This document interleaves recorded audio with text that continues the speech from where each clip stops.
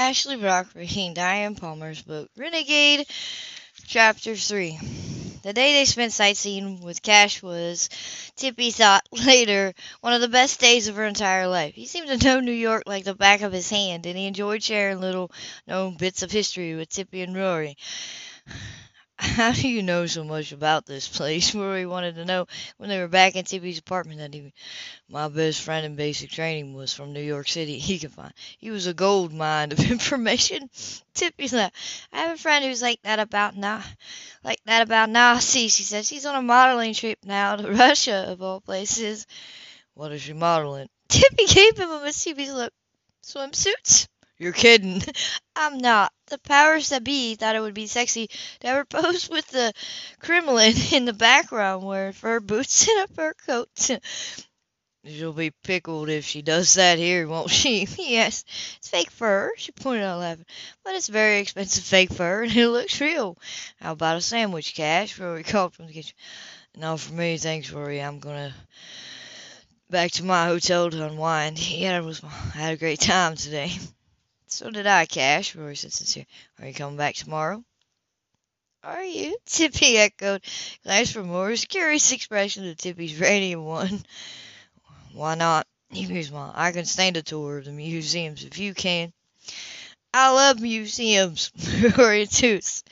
"As long as I don't have to pose in one," Tippy said. "I have terrible emotional scars from posing with one leg up, leaning back in front of a rhotic sculpture for 4 hours. I wonder if it's the one I'm thinking of." Castro chuckled when her cheeks went pink. "I'm sure it was one that contained totally clothed people," she lied and shook his head. "You wish," he said. "What time do people get up on a holiday week?" 8, Rory said. Tippy nodded. "We're not big on late nights around here. One of us is used to military routine, which begins at daylight, and the other one has to get up before daylight to work on film," she said tongue-in-cheek. 8 it is, then. I know where there's a bakery," he told them. "They have homemade cinnamon buns, beer cloths, filled donuts." "I can't have sweets," Rory replied, sadly pointing to me. "She has no willpower. Something sweet comes in the door, it will never leave." Tippy laughed aloud. He was right. I spent most of my life fighting excess pounds. We have bacon and eggs for breakfast. Pure protein, no bread. Shades of basic training. He said, "Okay. Can we have breakfast here?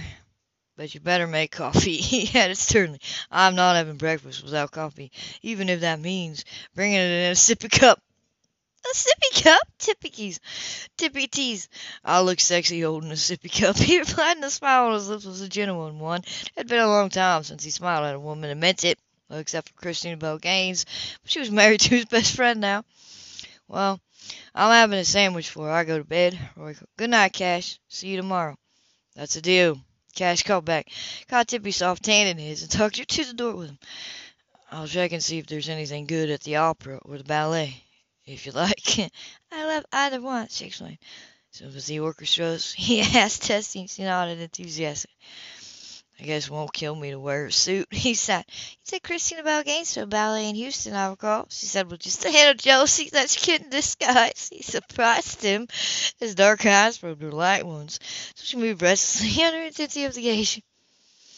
"Christina Bell done these days, and yes, I did. She'd never been to one in her life." "I thought she was a spoiled little princess," Tippy commented. "I was wrong all the way down the line. She's a very special person." Just lucky. "Yes, he is," he had to agree. Christina Bell was still a sore spot with him. They doted on the twins. "Babies are nice," he said. "Rory was precious even at the age of 4. She smiled wistfully. "Every day's an adventure with a child." "I wouldn't know." She looked up, surprised at the expression on his lean, hard face. He averted his eyes. "I've got to go. I'll see you in the morning." He let go of her hand and left her standing. She divined that something in his past had wounded him deeply, something to do with children. Judd had told her that he thought Cash had been married once, but no more than that. He was a puzzle, but he appealed to her in ways no other man ever had. Cash arrived at 8 sharp the next morning, carrying a silver-toned coffee holder in one hand and a paper sack in the other. "I made coffee," she said quickly. He lifted the folder. Vanilla cappuccino," he said, waving it under her nose. "My only real weakness. Well, except for these. He waved and said, "What's in there?" Tippy asked, following him to the breakfast table she already set, where Rory was waiting to start eating. "She's Danishes," he said. "Sorry, I can't give up sugar." "I think it's one of the four major food groups, along with chocolate and ice cream and pizza." Rory burst out laughing, and so did Tippy. "Amazing," she said, giving his powerful body a lingering shading. "You don't look as if you've ever tasted fat or sugar in your life." "I work out every day," he confided. "I have to. Those uniforms are sewed on us, you know." He had a deep dustpan to emphasize what nice muscles we had. Her eyes glanced off his biceps, very noticeable in the knit shirt he was wearing with dark slacks as he swung his black leather jacket onto an easy chair on his way to the kitchen. "No comment," he taunted. She said, "I was just noticing the muscles." She mumbled dryly. But he excused himself to go to the bathroom. Cash got Tippy's long skirt and pulled her close to his chair. "If you play your cards right, I just might take my shirt off for you one day." He perched. She didn't know whether to laugh or protest. He was so unpredictable. "Not right away, of course," he added. "I'm not that kind of man." Now she did laugh. Her eyes lit up, sparkled like emeralds. She grinned. "Here, have a cheese Danish. I bought enough for all of us." She reached down into the bag, very aware of his dark eyes on her face. "Your skin is beautiful, even without makeup," he noted. "It looks like silk." Her head turned. She met his eyes evenly, and her heart jumped. It was very sexy. "What are you thinking?" he murmured. "I bet you know everything there is to know about women," she confessed huskily, his eyes narrowed. "And you know next to nothing of men?" Her eyes smiled. "I haven't wanted to," she said softly, her gaze fell to his wide, chiseled mouth. "Careful," he said quietly. "I've kept to myself for a long time." "You wouldn't hurt me," she whispered daringly, meeting his searching eyes. "I wish." "Oh, I wish." "You wish what?" he prompted. His jaw clenched as the fragrance of her body drifted down into his nostrils. She was so close that he could see her heart beating at the neck of her blouse. He wanted to jerk her down into his arms and kiss her until her beautiful mouth began to swell. She was feeling the same hunger. She looked at his mouth, wondered how it would feel to kiss it. Intensely, the way she stage kissed her fellow actor in the movie they made at Dunn Ranch. She could almost taste Cass's hard mouth. Her body felt swollen, achy. It was like a thirst that no water would ever be able to quench. Her breath caught noisily in her throat as her full lips. "I wish." The sound of the toilet flushing broke them apart. She stood up, forgetting the Danish, and went to the sink to wash her hands because she needed something to still them. Rory came back, totally oblivious to what he interrupted, and helped himself to a Danish. After a minute, Tippy poured coffee for herself, orange juice for Rory, sat down at the table as if nothing at all happened. They went to the American Museum of Natural History first to see the Renegade dinosaur exhibit on the fourth floor. There was a long line because of the special exhibits, one that included a film and a shop concerned only with Albert Einstein. They stood in line for over an hour before they were able to get their tickets. Rory went from one of the fossils to another, eagerly climbing a flight of stairs above the tallest skeleton so that he could look down on the massive shoulder blades and hip joints. "He loves dinosaurs," Tippy remarked, saltating along beside Cash in her long green velvet skirt with boots and a white silk blouse under her black leather jacket. Her hair was around her shoulders and she was drawing attention from men as well as women, despite the very light touch of cosmetics she used. Beside her, Cash felt a surge of pride in her company. She really was beautiful, we thought. It had so little to do with her surface appearance. She was pure gold inside, where it counted. "I like dinosaurs myself," he commented. "I was here several years ago, but I missed the dinosaurs because this exhibit was being reworked. They're impressive." She leaned closer to Simon and read. "You aren't wearing your glasses," he remarked. She laughed subconsciously. "I'm a walking disaster when I have them on," she said dryly. "I clean them with whatever's handy. The lenses stay scratched and I've already had them replaced twice." "They have new lenses that don't scratch easily," he prompted him. "Yes, that's the kind I got. Sadly, they aren't foolproof." He lifted a beautiful shoulder. "I wish I could wear contacts, but my eyes don't like them. I get infections." He reached out a big, lean hand and caught a strand of her hair in it, testing its softness and bringing her close up against him in the process. "Your hair is alive," he said quietly. "I've never seen this color look so natural." "It is natural." She felt her knees go shaky. The unexpected proximity smelled of cologne and soap, clean, attractive smells. Her hands rested on his shirt, feeling the warm muscles and the faint, cushiony sensation of air under her hands. She wanted to pull the shirt up and touch him there with a fever that made her breath catch. She never felt desire so toward an in all her life. And nothing about you is artificial, he probed. Nothing physical, she agreed. His dark eyes searched the green ones for longer than he meant to. His face seemed to clench. She knew he could probably feel her heart racing. She couldn't help it. He was a particular masculine man. Everything feminine inside her reacted to his touch. I don't trust women. You were married, she recalled. He nodded. His fingers curled around the strand of hair he was holding. His eyes were haunted. I loved her. I thought she loved me. He laughed cool. She certainly loved what I could buy her. She felt cold chills run down her spine. There's so much in your past that you don't talk about, she said softly. You're very mysterious in your way. Trust comes hard to me, he told her. People can get close to you. They can wound you. And the answer is keep everyone at arm's length, she replied. Don't you? He shot back. Except for Rory and briefly Judd Dunn, I don't recall ever seeing you keep him coming with anybody, especially men. She swallowed hard. I have horrible memories of men, except for Colin, and there was no physical contact there. He liked women as friends, but found them physically repulsive. Did you love him? In my way, I did, she said, surprisingly. He was one of 2 people in my entire life who were good to me without expecting anything in return. Her smile was cynical. Can't imagine how many times you get propositioned in my line of work. It took years to perfect the line that worked. You can't blame men for trying, Tippy, he said coldly. You look like every man's dream of perfection. Her heart jumped.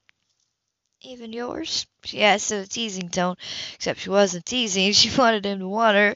She never wanted anything so much. Like over here. I gave up women years ago. Aren't you lonely? She wanted to know. Are you? He retorted. She sighed, studying his strong figures with a vague humor. I've got cold feet, she said huskily.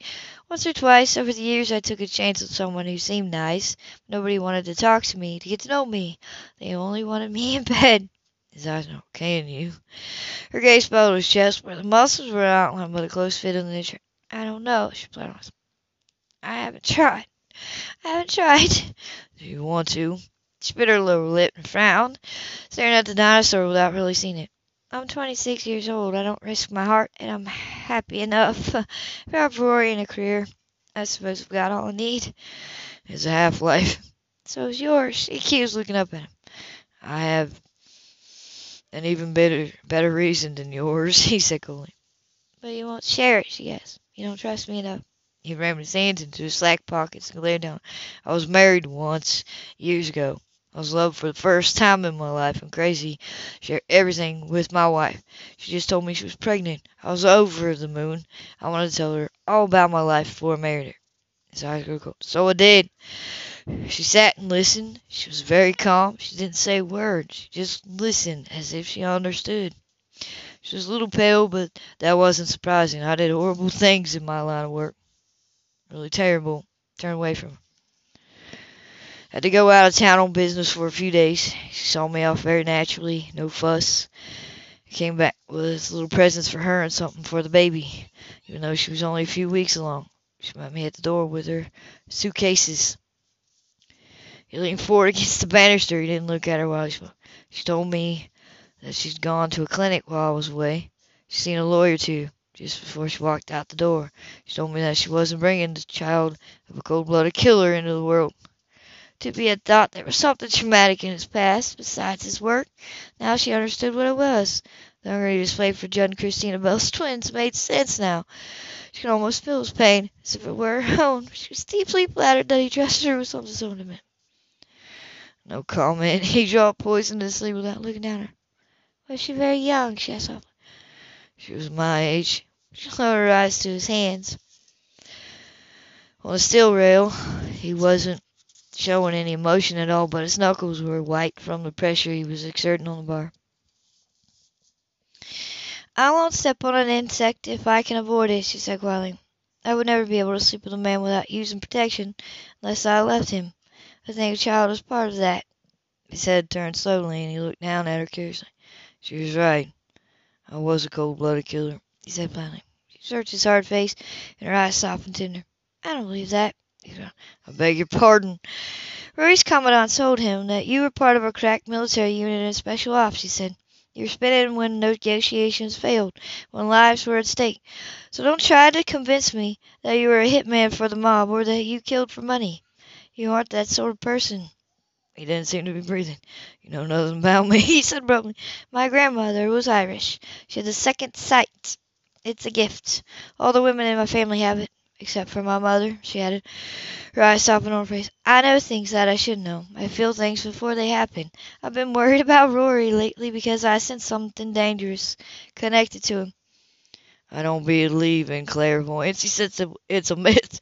Maybe it's to you. It isn't to me. She glanced around the room, looking for her little brother and picking him out of a crowd looking up at a stuffed chinchilla suspended from the high ceiling of the room. Cash felt violated. He felt as if he'd become transparent with this woman. He didn't like it. He kept to himself. He kept secrets. He didn't want to be walking around inside his brain. Now I've made you angry. I'm sorry, she said gently without looking at him. I'm going to the Einstein shop. Rory wants a t-shirt. I'll meet you both in the lobby in an hour or so. He caught her hand and took her back. No, you won't. We'll go together. Tipped her chin up so that he could see her eyes. I told Rory once that I value honesty. No, you don't. Not if it concerns having anyone else guess about your private life. I told you about my private life, he replied. Took a slow breath. I've never told anyone else about my child. I have that kind of face, he said with a tender smile. Yes, you do. Touched her cheek loud. We've got more emotional scars than you have, and that's saying something. We're both damaged people. That being the case, it'd be insane of us to get involved with one another. So that's not going to happen. Her eyes became shy, curious. You thought about getting involved with me? She asked with questions if she didn't believe what she heard. That it flattened her was obvious.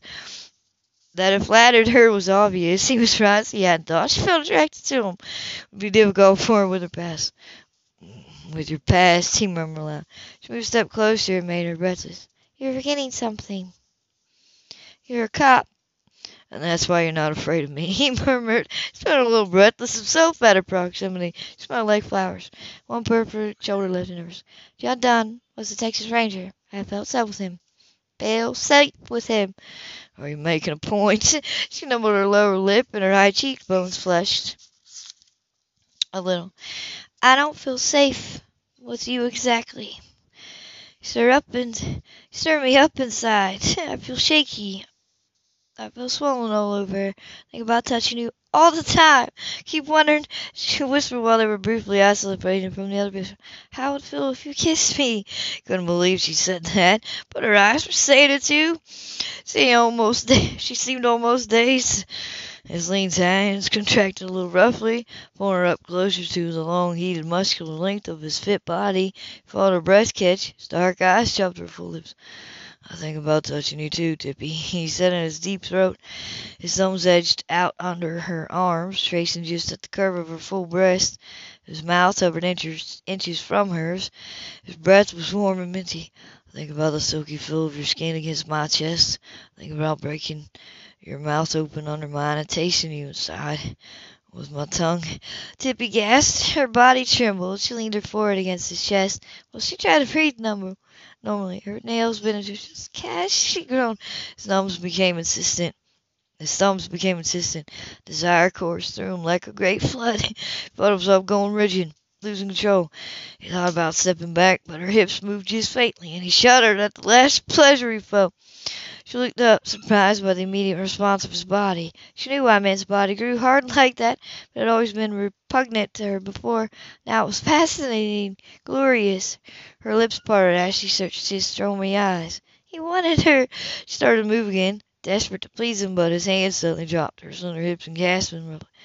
If you do that again, he said through his teeth, there's going to be a whole new definition of public exhibition, and we're both going to figure it out prominently. Oh, she's so hard. Look at her out with embarrassing color. Fortunately, nobody seemed to be watching.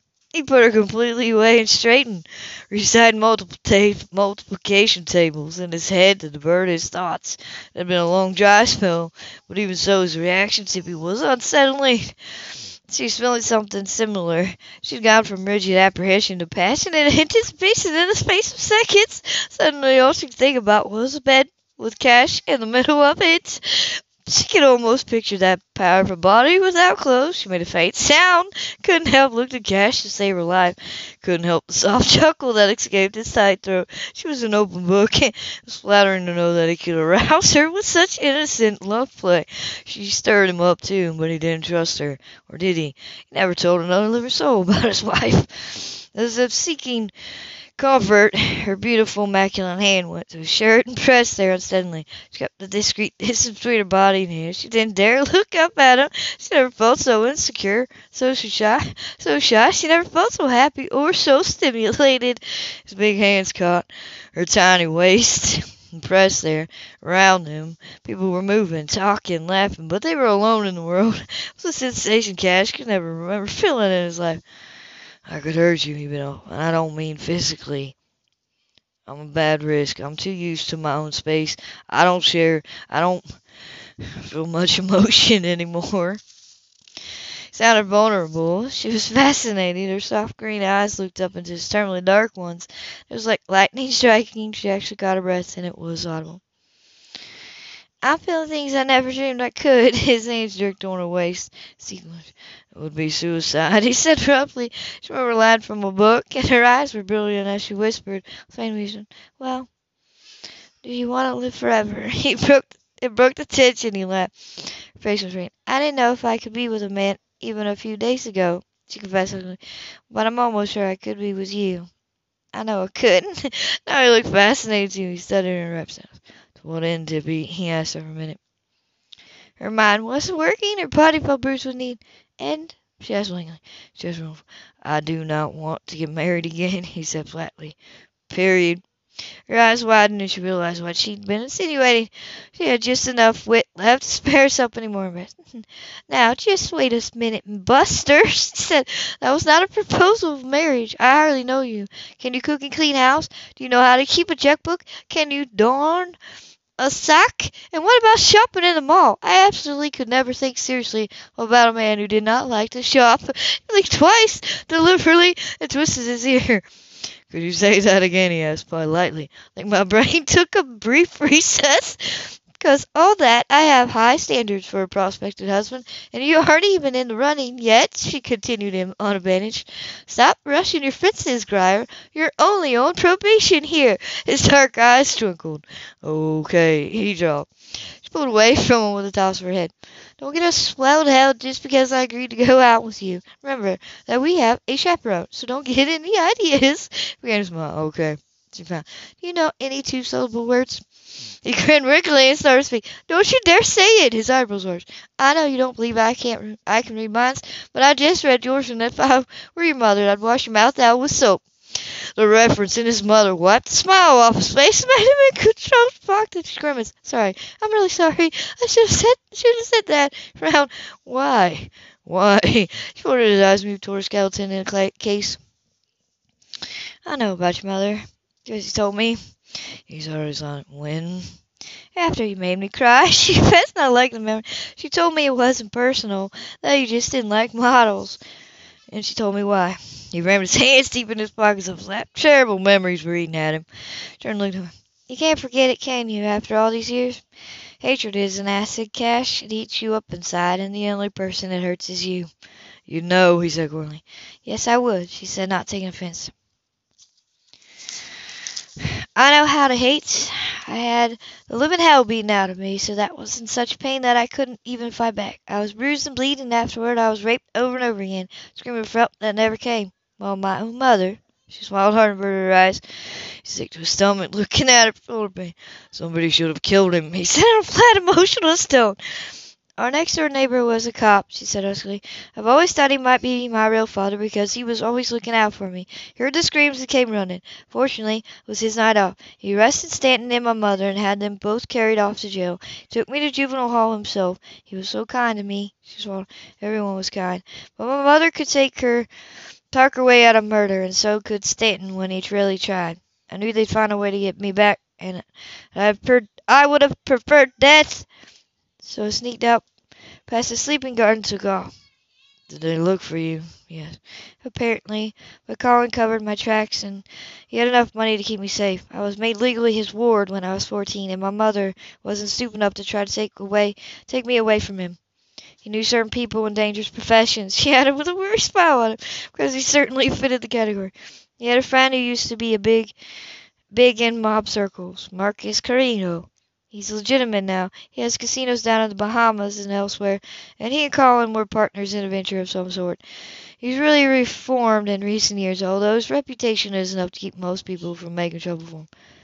Cartier's not gay. I know him myself. He's a decent sort for a former gangster. Anyway, Colin told my mother that if she made any attempt to regain custody of me, he talked with Marcus. She knew about his reputation. She never tried to get custody of Rory after that. Do you see her? Folded her arms across her chest. No, I don't see her or talk to her, except through my attorney. The last I heard, she was down to her last stomach talking about the tabloids again.